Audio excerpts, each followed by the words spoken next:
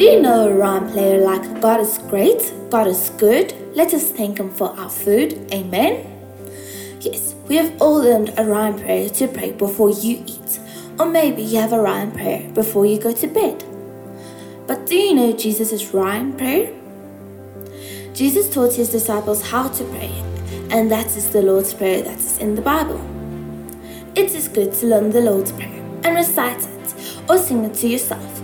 Yes, there is even a song of the Lord's Prayer, but when you sing or pray, it should not be like a rhyme you recite. Do it from your heart and mean what you say. Jesus looks at your heart when you pray. Today's Bible verse is Matthew 6 verse 7.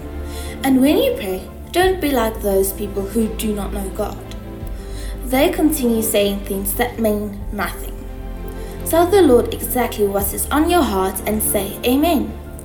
Amen means let it be so. You can read our Father's prayer in Matthew 6 verse 9 to 13. This is a prayer we can pray regularly. There is also a 5-finger prayer that makes it easier to remember what you want to pray for. But remember to always thank Jesus first.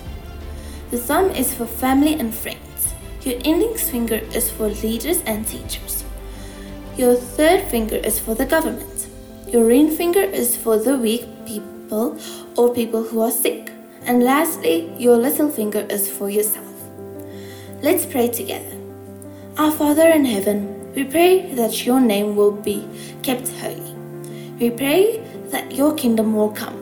We pray that what you want will be done here on earth as it is in heaven. Give us the food we need for each day. Forgive us the sins we have done, just as we have forgiven others who did wrong to us. And do not cause us to be tested, but save us from the evil one.